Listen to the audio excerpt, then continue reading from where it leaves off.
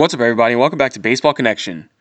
So it is World Series Eve. Well, not really Eve, I guess. It's the day of Game 1 of the World Series. Things are going to get started tonight on Fox, 8 p.m.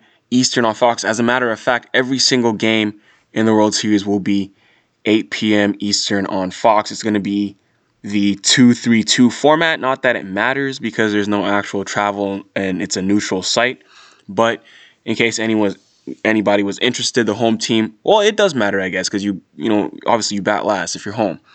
So the home team is going to be LA for the first two, then Tampa Bay for the next three, then LA for the final two. This is obviously if necessary, if the series is necessary to go that long.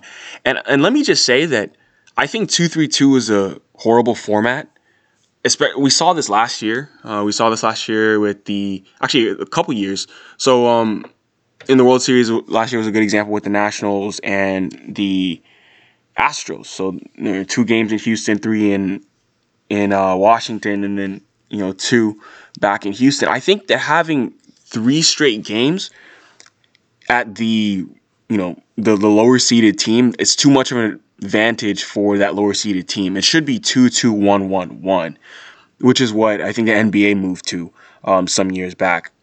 I think baseball needs to move to that too, because if you're supposed to have home field advantage, you shouldn't only have 2 home games in the first 5 games.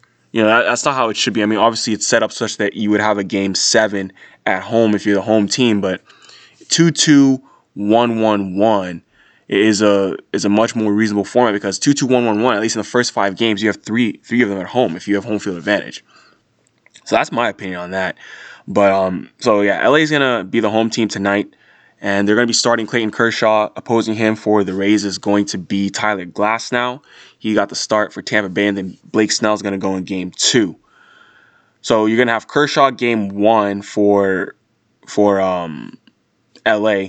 They have not announced who's gonna pitch game 2 yet, but you're going to see Walker Buehler on game 3. So if I had to guess, game 2 is probably going to be like Dustin May or Tony Gonsolin, one of those guys.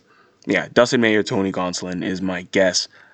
They haven't announced that, but I mean, we know who all their pitchers are at this point. It's not really a secret who it's going to be, unless they pull something with an opener or whatever. I mean, the game's kind of changed nowadays, but yeah, that's what it is. So yeah, I mean, just want to give us a little bit of a preview of what we can see today. So you have a Dodgers team that's clicking on all cylinders.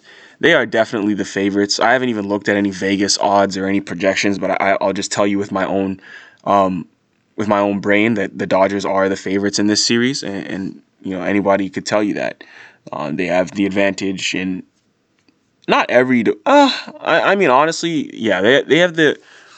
I would say besides bullpen.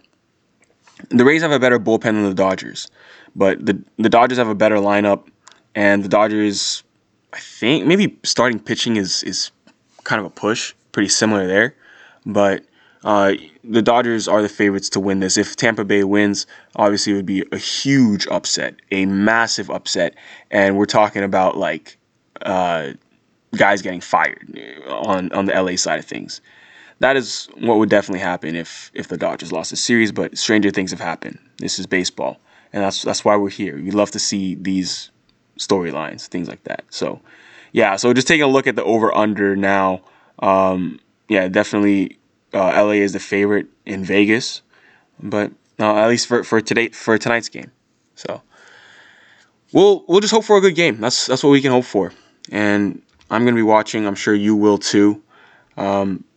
Tonight, and we will have a nice recap for you every single. We're here every single day. Some of you tune in every day. I appreciate that, and we'll see what happens. But if you enjoyed this, please share it with someone who you think would be interested, and we'll see you next time on Baseball Connection.